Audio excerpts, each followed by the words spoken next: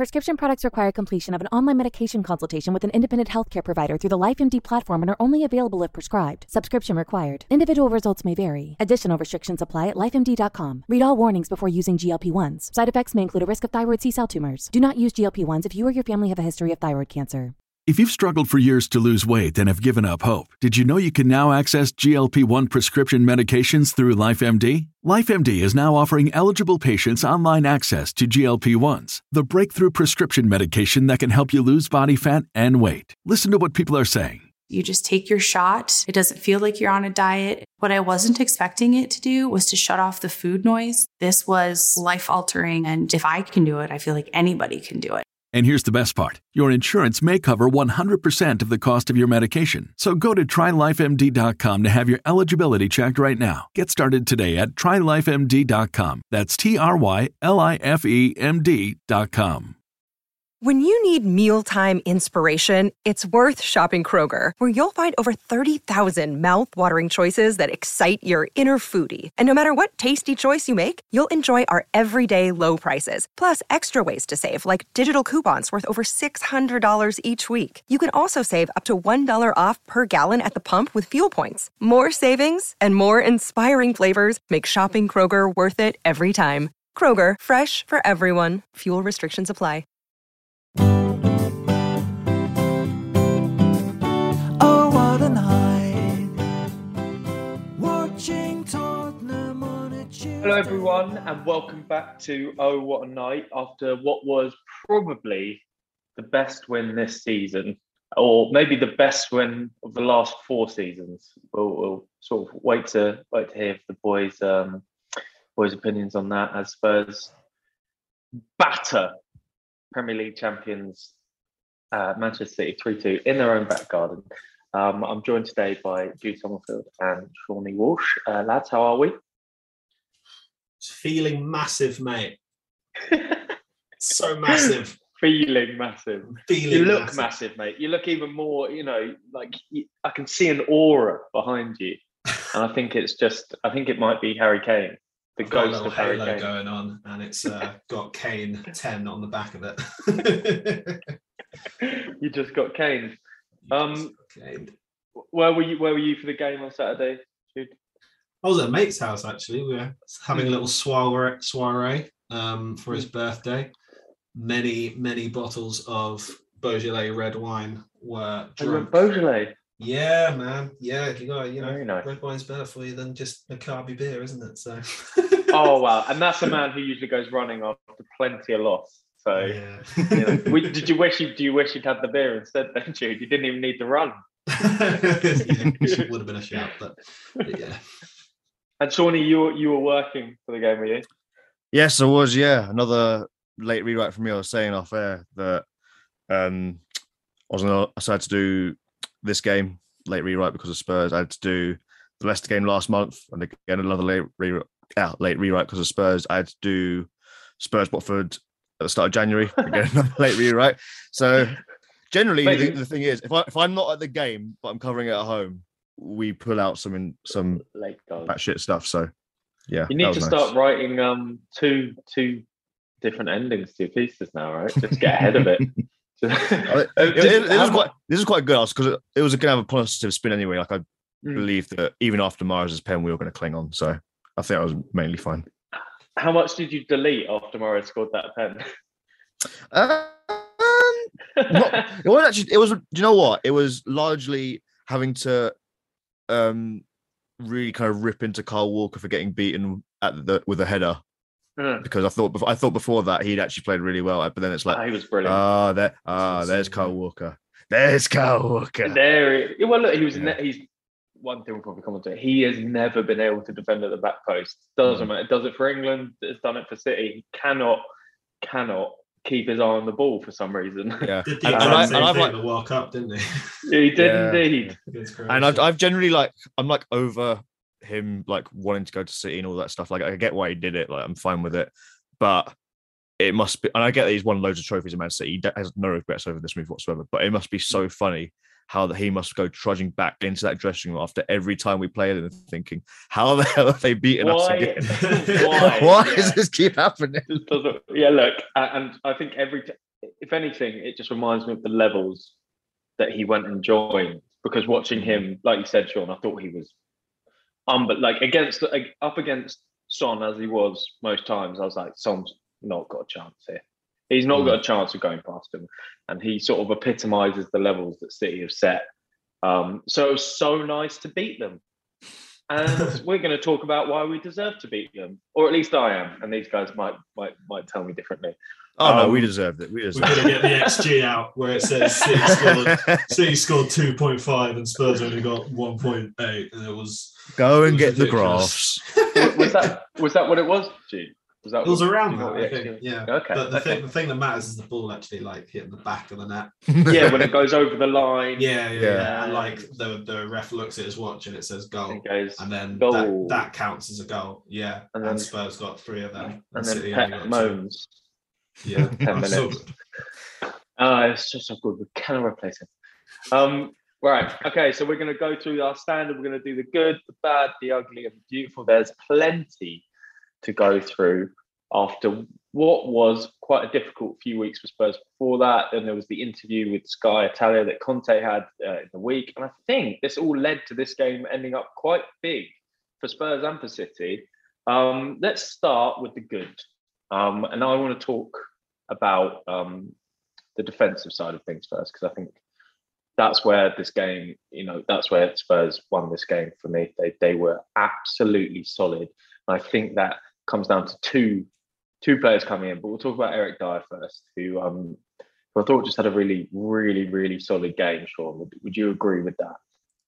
Yeah, I think at the start he was a little bit nervy, like he was playing a couple of balls into touch or whatever, but he really grew into it in his first game back. I think, he hasn't played too much this year when you think about it. Last time he came back in, it was in a back 4 against Chelsea, so that must have been weird for him. He's out again, comes back in, it's away at Man City. It's probably the hardest game of the season.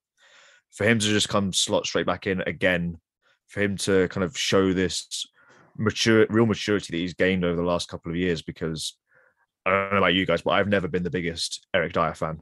I always thought that Poch was right to put him in midfield, because I did not back him playing as a centre-back. I did not think that was ever something that was going to work. It seems to have, I think Mourinho got a little bit out of him, but under Conte in this system, Conte said in December, I think Dyer can be one of the best in the world in this position if he keeps improving the rate he's going.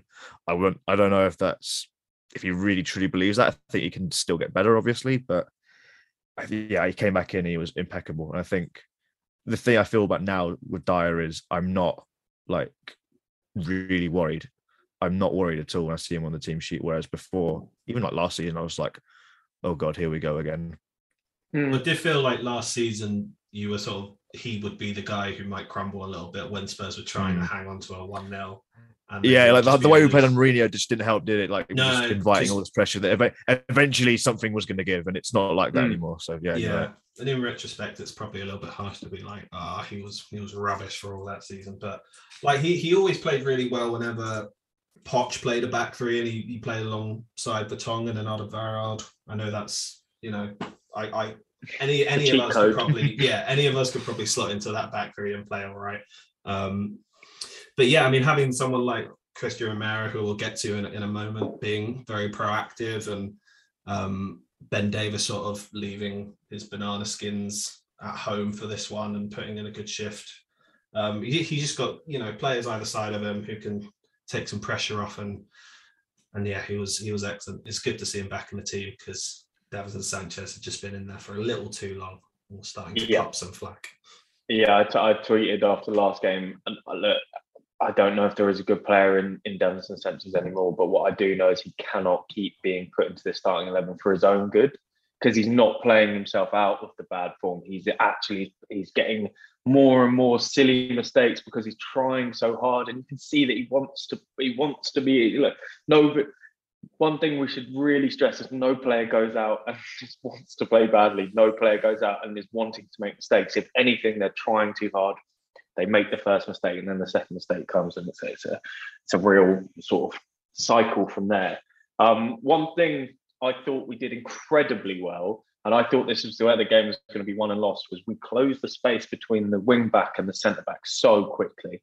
And Romero, as you mentioned, Ben Davies did it very well, but Romero in particular was so quick to see those balls down the side of the wing back or to the side of the centre back, which City are the best in the world at, get those runners going into that space. And I just thought he was just, honestly, the game finished and I'm once again just left completely in shock that this guy plays for Spurs, because Jude, I don't know if you agree, but it's like when Toby joined and it was like just seeing a different standard of centre back all of a sudden. Yeah, he's just raised the level of that back line immeasurably, and you can look at the performance on Saturday and contrast it with I think it was, I can't remember if he played against Wolves or not, but he definitely didn't play against Southampton, I don't think. And he plays as that right-sided centre back now, and he's just so much more alert and ready to spot danger, but like also ready to go and deal with it as well. There's no faffing around. If he sees like the ball's there to be won, he'll go and do it. He'll take people out. And that just, when he does that, it just gives everyone a really big lift as well. When you've got somebody that proactive, that aggressive in the tackle, stepping up and making interceptions, it just gave Spurs so much more of a foothold in the game, in a game where they were going to see very little of the ball anyway. And he's so composed on the ball as well. It's like he's another threat. Like Spurs, if you're playing with like Sanchez or Tanganga, they're not comfortable bringing the ball out from the back. Yeah. And like playing these passes, which when Romero was doing it on Saturday, he made them look really simple. But it's about bringing the ball out and then getting it right, and then everything starts flowing. And so, like a fair few of the attacks, like they came from him. I know the winning goal came down his side eventually with Bentancur, but it is properly ridiculous. It is like Vertonghen and Alderweireld vibes, where you see that they're just like the level just shoots up, and suddenly you think, right, okay, like you're going to go to City, you'll probably concede a few, most days, but you think, right, at least we can stay in the game with these sort of players, because yeah, I'm in love with the lad already. He's ridiculous. he doesn't mind taking. Yeah, exactly. He doesn't mind taking the ball under pressure either, which is just a massive, massive difference between any of the others. Even Eric Dyer, for me, he doesn't want to take the ball with anyone too close to him. I think, like you said, Jude, not his confidence. You see it, and it's one of those players who you see it affect the players around them.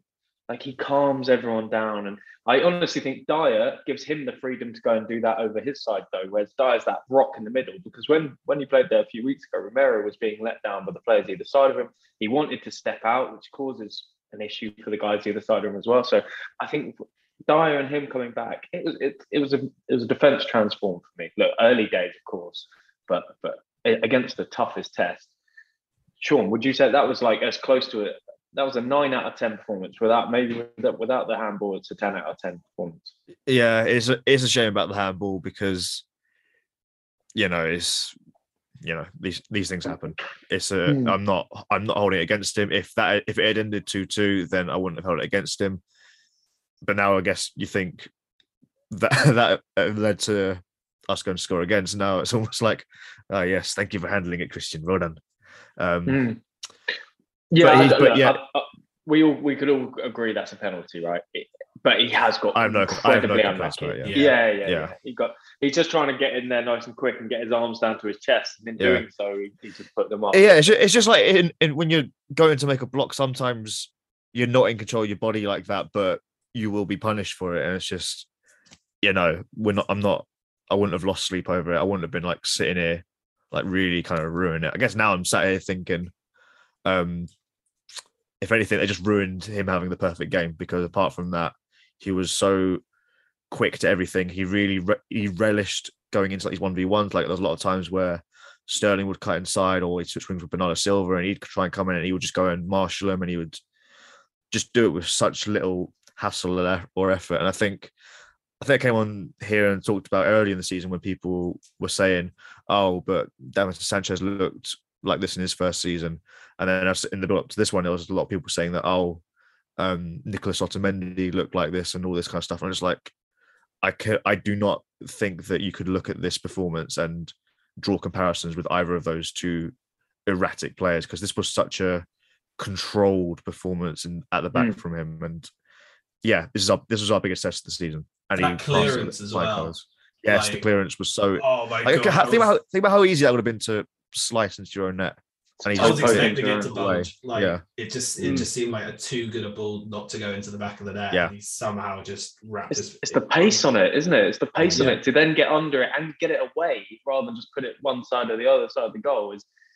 It's really impressive. I think another player that really stood out, who I think should stick in the good, is Bentancur, because I think we can all admit we were a little tenuous about the idea of Spurs signing a central midfielder who wasn't working in Serie A, and you're never 100% sure about these guys who get moved out of the first team. But in the first 3 games, there's no doubt that he has improved that central midfield spot, and his pressing in particularly and harrying was really vital yesterday, wasn't it, Sean? And I think I don't want to add that I think it's notable that there was a real 10-15 minute period in the second half where he was getting pressed into oblivion and he looked like he was kind of drowning in midfield. But even then, you're still coming away from this game, you're like, wow, this is a midfielder, this is, like you said, like he was the one leading the press. He was so energetic in leading that, and he was just so good at that. And then obviously he plays the ball over the top to Kulusevski for the winner. And it's just like, you take out those 10-15 minutes where City were really on top of us.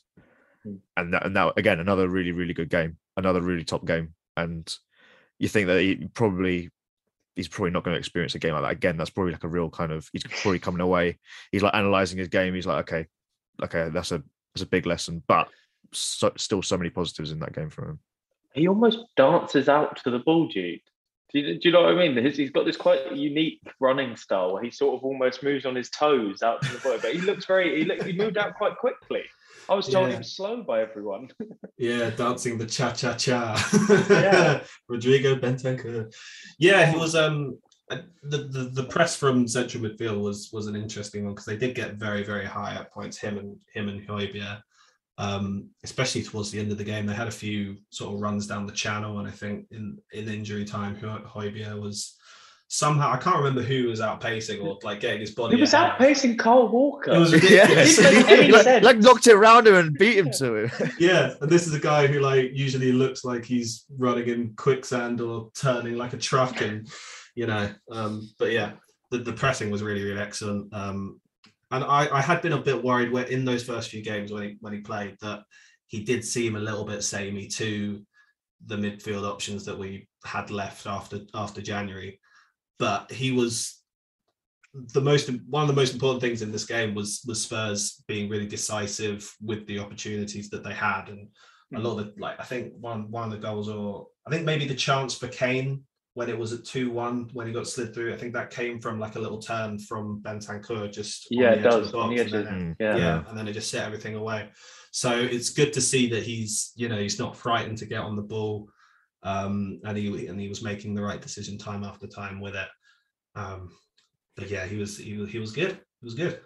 I think he also fits into that Romero position, doesn't he, Jude? Where it's almost like the composure gives other people confidence to be more composed on the ball. I just can't imagine Harry Winks, for instance, but doing that turn on the edge of the area, having the confidence to do that turn on the edge of the area. Well, we've seen in like the Southampton game where they got pressed ridiculously that they weren't. A few of them just weren't comfortable doing it. So yeah, very nice to see that he's allowed Happy to get on the ball and drive forward. And then thought the timing of his passes was really good as well because he knew when to let it go. And sometimes he offered runs ahead, and yeah, he was a very intelligent display for sure.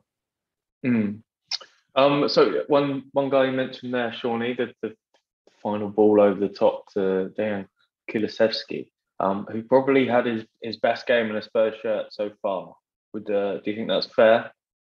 Yeah, absolutely. First start, the almost immediate impact. 3-4 minutes in, he gets that goal, which is that's quite a hard goal to take as well, because I think whoever's closing down, if it's Laporte or Diaz or whoever, he's still got to make sure that it doesn't hit them on the way in. He needs to strike it cleanly. So, there's someone he heard about kind of has confidence issues. So for him, that was huge. It did seem to really spur him on from there. I thought defensively, he really kind of slotted in really well. He was always looking like a creative outlet when going forward. It's a bit annoying that he was called offside in the build up to what would have been the third goal. That he's looking down the line. He probably should do better.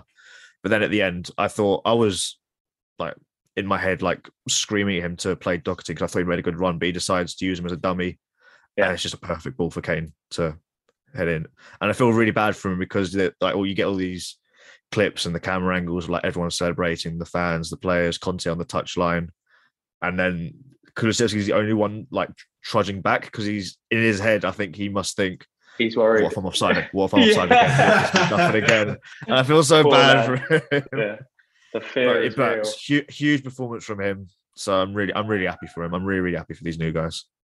Yeah, that ball at the end, Jude. I was trying to rack my brain and remember the last Spurs player that would just float in a nice cross for attackers to sort of go and meet. And to my mind, it's Aaron Lennon. But I honestly can't think of a player that just used to get there and just put in a ball that strikers can attack rather than whipping it or doing this, just like hanging it.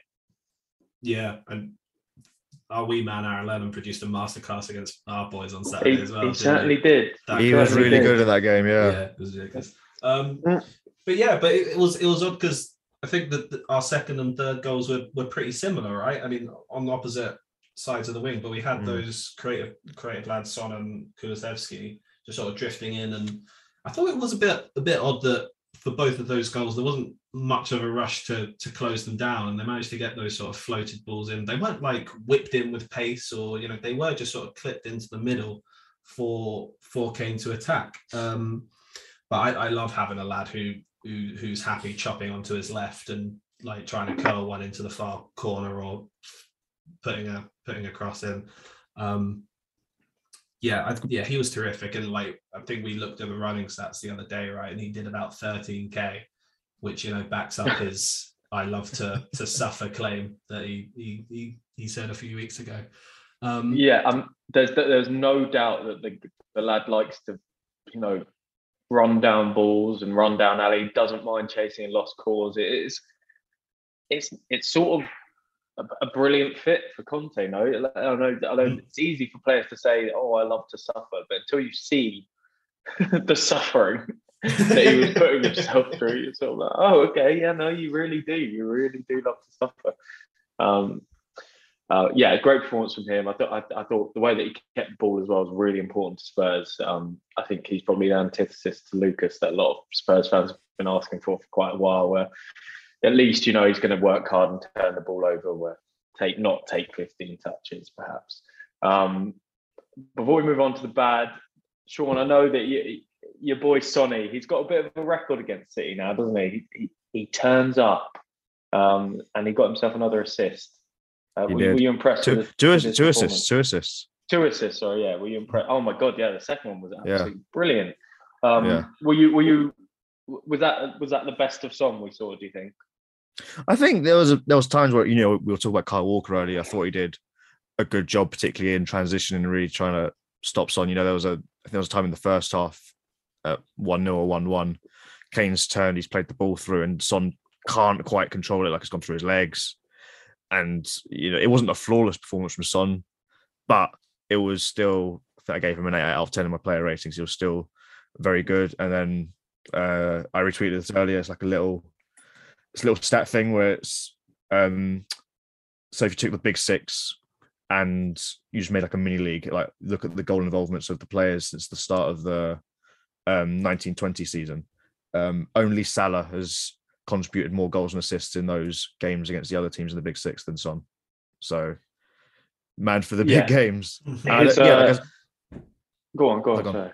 I was going to say, he's just like, he was really, really good, and I still think he could have been even better. So, that's what I was going to say. I thought his contribution was huge, not just in the assist, but I felt like he constantly stretched the City back line. Someone had to go with him every time because they know that Kane ball can come from any angle at any point, and then that is there was a fear factor around Harry Kane, who we'll come on to, but I think Son plays a big part in that, and they've gone. I think they're now equal with Drogba, Lampard, and look. Before the end of the season, that record's going to be long gone. So it's an incredible partnership, and I think Son plays is when Kane's playing like that, it's all about him. But Son plays a hugely vital role, which we saw in the first goal. Is just like telekinesis now, which is beautiful to see. Right, we'll move on to the bad. I don't want to obviously look. It's hard to say bad in a game as brilliant as that, but I want to talk to you about the wing backs. Not an amazing performance from either wing back. They were both sort of hampered in their sort of, their various running down the wings were sort of hampered by the fact that City had pinned them back. But on the ball, in general, both giving away possession quite cheaply. And once again, we're looking at them and saying, if we had better wing backs, could we exploit that system even more? Probably. Do you think that's fair? Do you think they both had games where you're sort of still looking at it and asking, do Spurs need to address this? Yeah, I'd say it's fair. Like as you say, I mean, Spurs have just come away from City and won 3-2, so it's tough to be overly critical. I actually thought that I think Emerson had a few occasions where he got free on the right, and it's just his decision making and sort of lack of crossing ability that's hindering him. Got free or left free? bit of the Claudio Ranieri. Got free. Got whatever. Got free down the right. But yeah, I mean, like, and Sessegnon had a few little occasions, but the problem when with Emerson up against João Cancelo, it's tough because he's such a massive creative outlet, and when you're getting pinned in, he probably didn't know whether to go to Cancelo or sort of track a runner going beyond. So I mean, a difficult one, and I was sort of glad that Sessegnon got another opportunity. That was because Reguilon had COVID, but he will get these opportunities, and we'll see if he's sort of the desired level, because it was sort of an in-between performance. But look, they've beaten City 3-2. Yes. And I will say, Sessegnon I felt was quite cheap in possession, but City make you cheap in possession. That's their whole game. So and he also played an important role in the second goal in dragging the defenders away from Son to create that space for the cross. That's it. When he finally got the opportunity to go forward, he managed to get forward. He will improve. That's the toughest game of any player's season. So he did pretty well. We're not gonna hang around on the bad. The ugly, we do have to talk about it. We don't want to. Obviously, we don't want to, but we do have to talk about City's first goal in particular. Sean, do you want to talk us through it? It's Hugo, son. What are you doing? Stop. What's the goalie doing, Tom? What's the goalie doing? I think again, this is you said about the bad. You can't really spend much time here. Like, obviously, what Lloris did was a terrible piece of goalkeeping. Just to be able to not catch the cross to part back into play. Like, I think Kane or Dyer was complaining to the ref about his line of sight being obstructed, but it didn't. It meant nothing. It would be such a cheap one to give. But from there, and he had an utterly flawless game. He produced another string of top saves, particularly that Gundogan strike in the midway through the second half. And I think Dan, where he wrote today in the Standard, he kind of led with that Lloris save and his reaction going down after, just to kind of take the sting out of the game. For a piece about kind of like the dark arts and Spurs really buying into that. So, would he have had another error in the game if that wasn't already out of his system? Would the flow of the game? You just don't know. So again, we're able to take a lot of real positives from a bad situation. Hugo's got a real odd record against City, doesn't he? He does. Remember that one in 13-14, I think, where he charged out and gave the ball away, and Navas lobbed him. And then obviously there was the penalty save in the Champions League as well. Yeah, my favourite was the 16-17 where he's trying to go for a header outside the box. He's completely missed it. He's like diving through the air. Sane just like tapped it in. Yeah. That was tough. That was tough. Do you worry about this though? Because he's been utterly brilliant before these last couple of games, and in the past he has sort of slipped into these moments, and obviously he recovers his form. But do you worry that maybe he gets a bit in his head when these sort of issues start to arise? Yeah, I mean, perhaps that really was just a regulation cross in. I think there are a few people running across him, and it might have put him off slightly. But sometimes the decision making I found a little bit odd. He was sort of sliding along the ground as he went to go and gather it, and it's sort of like no surprise that he's dropped it when that's the sort of thing he's trying out. So yeah, maybe he does get into his own head a little bit, but look, I mean, take the bad with the good. That save from Gundogan, my head was already in my hand, and I was like, that's going. Yeah, I honestly can't believe he managed to get across to save it. It was just an absolute worldie. But yeah, it is a bit worried at the moment that he's given away 3 goals in 2 games, which is a bit tough. But he's an experienced guy, and he usually comes away from these sort of things and starts to deliver better performances. So hopefully that's what we'll see. Yeah, if we were to apply a bit of logic that Pep kind of foreshadowed before the game, I think he said on Friday, Spurs have lost the last 3. It's so rare that they're going to lose 4 in a row, so we have to be ready for that. I think in the same way, Lloris has made 3 errors in 2 games. That's not a run that's really going to last forever, surely. It'd be such an unprecedented thing if it just kept going now. So you'd like to think that this is kind of the height of these problems, and we won't have to think about it for a while. Just fingers crossed. It's not. That's obviously like ifs, buts, maybes, and all that. But you live in hope. Do you think we saw a Spurs with a point to prove?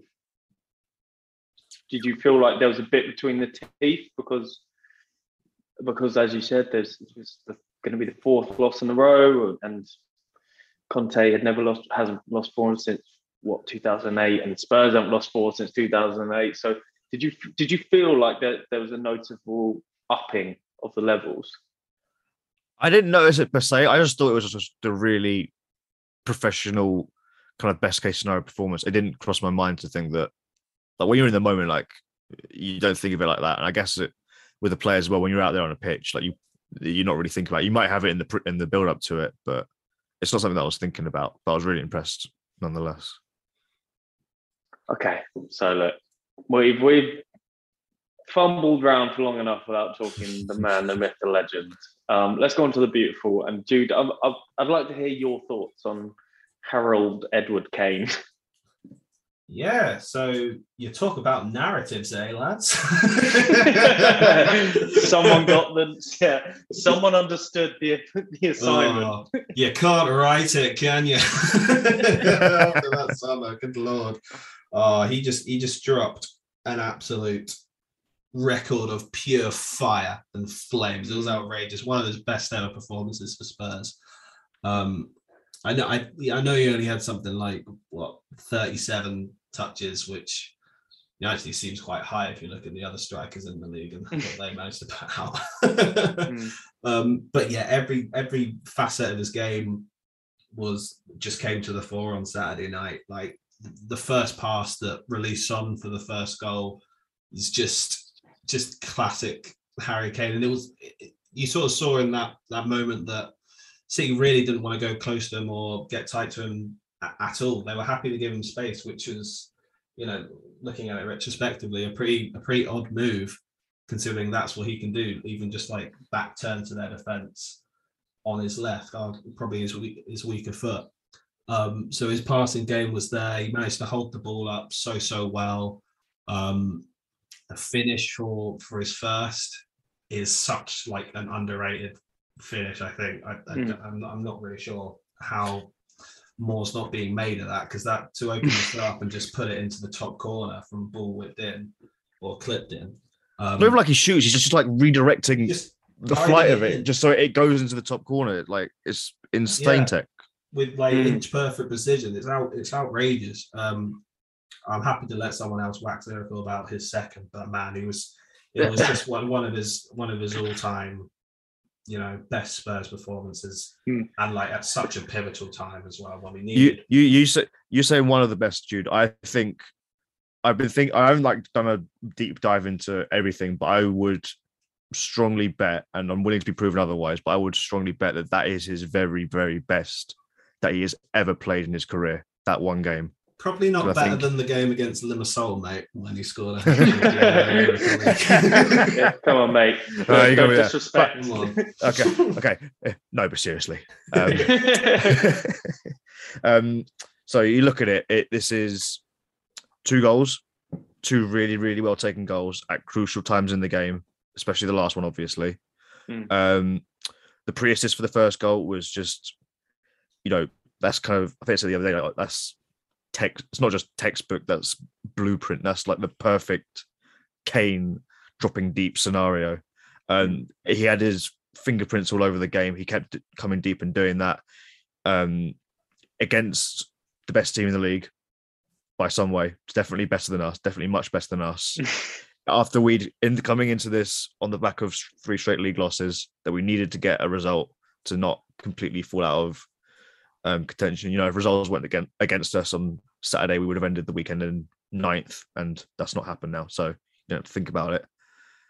But I just think everything was there. It had everything that you wanted from Harry Kane to play his absolute best.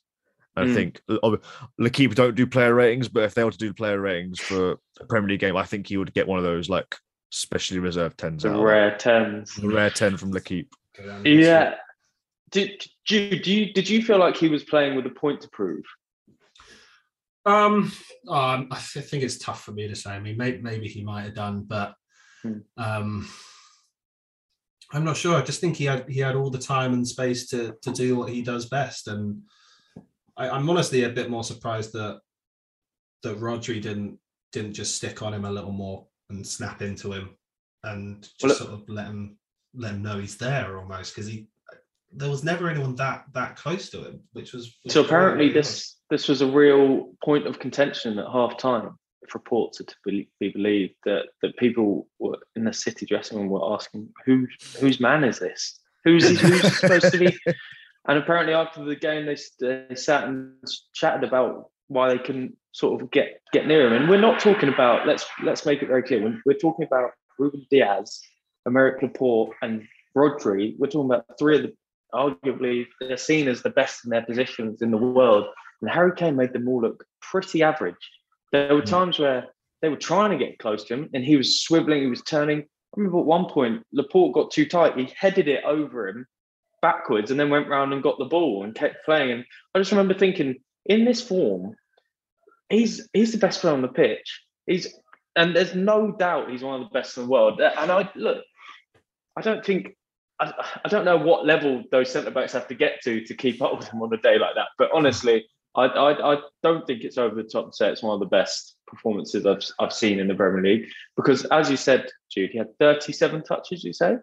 I can't remember him one of those touches not being brilliant or not having some purpose or not taking Spurs up the pitch or playing in someone brilliantly with the left foot or the right foot or header right at the end. He was everywhere and everything he did was brilliant. And it's really easy to say, oh, well, he had a good game. But it's against the best team in the country who don't lose games like that. And he made them lose the game like that. I think he is so vital to Spurs. It's that classic thing that Pep Guardiola said about Messi. Is like, don't write about him, just watch him. I think for Spurs fans, we need to not talk about what's future. Oh, what is his future? What, blah, blah. Just enjoy the fact that he's here. Just enjoy that he is a Spurs lad who's here right now, and God, he's the best. It's just brilliant. But it's also good to revel in the fact that City didn't pursue him harder, that they didn't come with a really acceptable bid, that they kind of were trying to lowball us. That I'm sure on some level Kane must have felt like he wasn't valued by City, and that must have hurt him on some level. I think you're right, Sean. I think there's an element of you know what Michael Jordan used to have to do to himself to get himself up for a game. I honestly think Kane might have done. He's spoken about Tom Brady and people like that, so he buys into that sort of culture of winning. Yeah, I think Kane see definitely watched that Jordan documentary and was trying to take bits from it. I'm 100% certain of that. 100%. And look, rightly so, because look, whatever you need to take out of it, it turned the summer into a circus. It basically jeopardized his relationship with the fans at Tottenham. And City look, they will claim Spurs were in control, but City were in control of that situation. They put the 180 down, albeit it's too much money. Is it too much money? Who knows? It was seen as too much money. They were in control. They never got to what Spurs valued him at. So that was really end of discussion. So if he needs to go into that game thinking, look, they didn't value me correctly, they've hurt my relationship with Tottenham, and put it on them to get a performance like that, I'm absolutely fine with it. And I might be talking shit, but it looks like that. Yeah, let's do it all again in the summer, right? Yeah, and I wrote after the game. Basically, this was the kind of performance where City must really be kicking themselves that they didn't go through and sign him, because it was Kane demonstrating that he is, like, on a day like this against the best team in the league, that he is the best number 9. He's the best false 9. He's just so different, really, to anything that City have. Like, I know they've been doing really well with that traditional striker this year. They've been playing like Foden through the middle, or Sterling, or Bernardo Silva. I thought their front three were so blunt and out of ideas. Yeah, it was so. I barely even noticed Foden was on the pitch. Yeah, he had. That's just like they missed out the chance to sign someone who got the most goals and assists in the league last season, and if they really wanted him, they could have got him. The juxtaposition really was their 100 million that they decided to spend was sitting on the bench, making no impact in the game. Meanwhile, and hasn't made an impact for million. He wasn't even on the bench, right? Absolutely not. He's been injured. No, he wasn't on the bench. Sorry. I think. Yeah, but he'd been out injured. But even then, it's like, was Grealish? I think I really like Grealish as a player. I really rate him. But is 100 million Grealish? Is that the differential between City being like a top team and a team that's going to win the Prem, win the Champions League, be an all-time team, or is Kane going to be that guy? I think Kane was the reason why it's damaging. And the reason why it's damaging to City is because now they've said, "Oh, we will spend 100 million pounds on a player." They picked the wrong one. You pick Harry Kane, and everyone goes, "Okay, they spend 150 million on the second best." Look, let's say it's between Lewandowski and Kane, right, and Benzema for like the best striker in the world. Whatever the argument you want to say is, those three are worth the money. You put the money down for them, but they spent it on Jack Grealish, who no one really knew if he was right at the top. Is Jack Grealish the best left-sided forward in the world? No, he's not. But now City have set a really dangerous precedent for themselves. So I look. Who knows what this performance will do for Spurs in the grander scheme of things? If we've watched long enough, we know that Burnley, we could lose 2-0 to Burnley in a fucking horrible, like, underwhelming performance. But it felt like there was at least a team there that could go further this season. Would you agree with that? That team, Højbjerg, Bentancur, Kulusevski, that's the team that we have to stick with for now. Do you agree with that? Yeah, I silence. So. Someone. People are thinking about Ollie Skip, aren't you? You're still thinking about Ollie. We are thinking. Yeah, I'm thinking about Ollie Skip. Yeah, will be nice when Ollie Skip comes back into the team for sure. But So would you go back Skip Bentancur? I think I'd like to see it at some point. I mean, it's tough to know what the best combination at the moment is, especially if they've, the two that played at the weekend have gone out and put out performances like that. It's tough to really be like, well, somebody else has got to definitely start ahead of the others. Someone else has got to play. Yeah. I think Højbjerg has looked a little tired and rusty in a few games, but he does bring some good things to the table. So yeah, I'm sure those three will all get the chance to play with each other, and Harry Winks will get some time. But yeah, I do want to see Ollie Skip back because it's been a while now. Something I wanted to put in the beautiful, which maybe not be so beautiful, and I think Dan wrote a piece about it today, was Spurs' use of the dark arts in this game, which I think in the past we've been really naive to. And I think one game that I would point to was the Carabao Cup final last season, where City were brilliant at breaking whatever Spurs had just by little fouls, niggly fouls. They chopped and changed constantly. They got in, they just gave us no chance to get any flow together.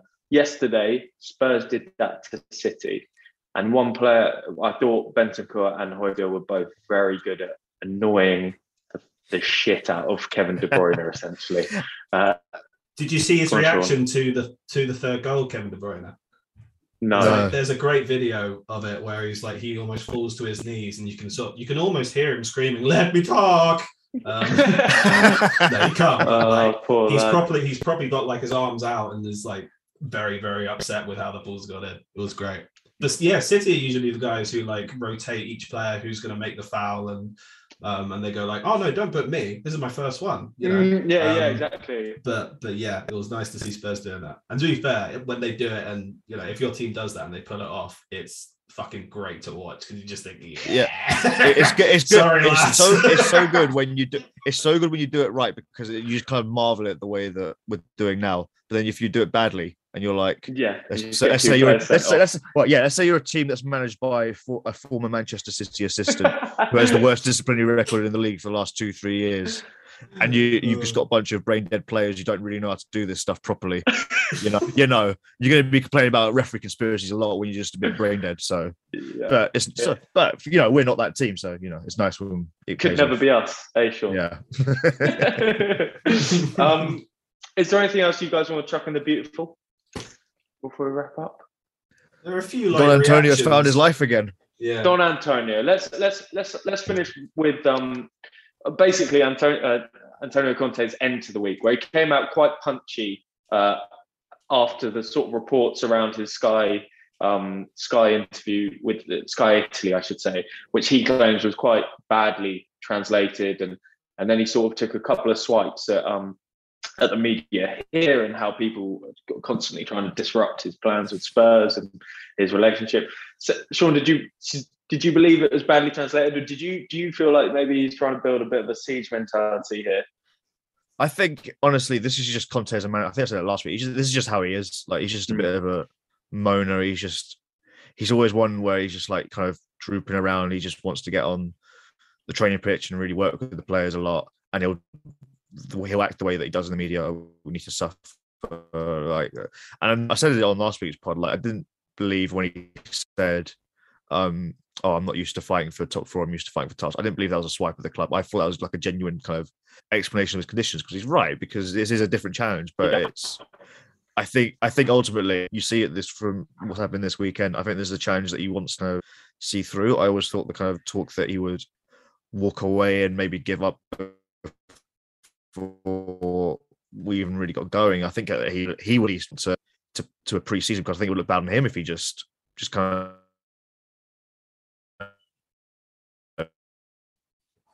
of packed it in. So I think this is the thing we're in together. And seen the Champions League, the VAR, and there was a clip that celebrate like Poch is there. Can you imagine like what the players must have felt like going back into the dressing room with Conte there after Saturday, and what that must have done for that kind of unity again? So yeah, I'm not worried right now. I'm not thinking really about the bad things that people come up in the last week. And so Spurs, apart from the FA Cup, which is in a few weeks, have how many games left? 12 games? 13 games? I think it's around that. Yeah. Something around that. Do we have belief that top four is 15 games? That's quite a lot. 15 games. Okay, so that must be 13 for West Ham or something like. Yeah. Because we've got a couple of games in hand, don't we? Yeah. Man United looking like they're starting to steady the ship. Arsenal steadying the ship. West Ham still in and amongst it. Wolves on some sort of crazy warpath at the moment. Do you, in your heart of hearts, do you believe top four is achievable? Well, yeah, it's achievable. It's just it is up in the air, and Spurs are going to have games where sort of teething problems come through, like they did against Southampton and Wolves. Hopefully not, back to back like that. But, you know, that might happen. And I think the good thing is about this win is that when Spurs have to go to, say, Liverpool or United, which I think those are the two big away games they've still got to do this season, they'll look back at the City game and think, right, we can try and go and win. And that's not to say that they definitely will and that they won't be really hard games, because, you know, how often do Spurs go to Liverpool and win? You know, not very often. But, you know, we'll see. Yeah, that rearranged North London derby is already, you know, it's got my heart racing just thinking about it, because I think it will be quite massive for the top four. But yeah, it's definitely achievable. Kane's hitting form league goal wise, so, you know, let's see. Sean, out of 10, where's your belief at? After the Wolves and Southampton games, I was at a solid 3. Now I'm at 6.5, maybe a 7, because I think the important thing is we do have the games in hand, and we still have all of our rivals bar Wolves to play again, and those will be huge differentials. And they've all got to play each other as well, so they're going to be dropping points somewhere. Like, here's the thing, like, there's still quietly a bit of a way of the season to go yet. So yeah, there is. A lot could change. A long way to go. What we can say is I don't see any of those teams by the top 4 going on any sort of consistent run whatsoever. Yeah. There's a loss in all of them. Right. Okay. Let's wrap it up there. Thank you all for listening. Spurs obviously have a midweek game this week, Burnley away on Wednesday, and then Leeds away on Saturday. I think that's the early kickoff on Saturday. So we'll probably be back on Monday with a double header to sort of start off the week. Hopefully 6 points.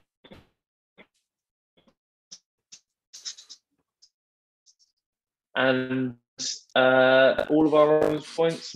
Subscribe. Please leave a review if you haven't. And we'll see you soon. Oh, what a night. Watching Tottenham on a Tuesday night. Save big on brunch for mom, all in the Kroger app. Get 16-ounce packs of flavorful Angus 90% lean ground sirloin for $4.99 each with a digital coupon. Then buy 2, get 2 free on 12 packs of delicious Coca-Cola, Pepsi, or 7-Up, all with your card. Shop these deals at your local Kroger, less than 5 miles away. Or tap the screen now to download the Kroger app to save big today. Kroger, fresh for everyone. Prices and product availability subject to change. Restrictions apply. See site for details.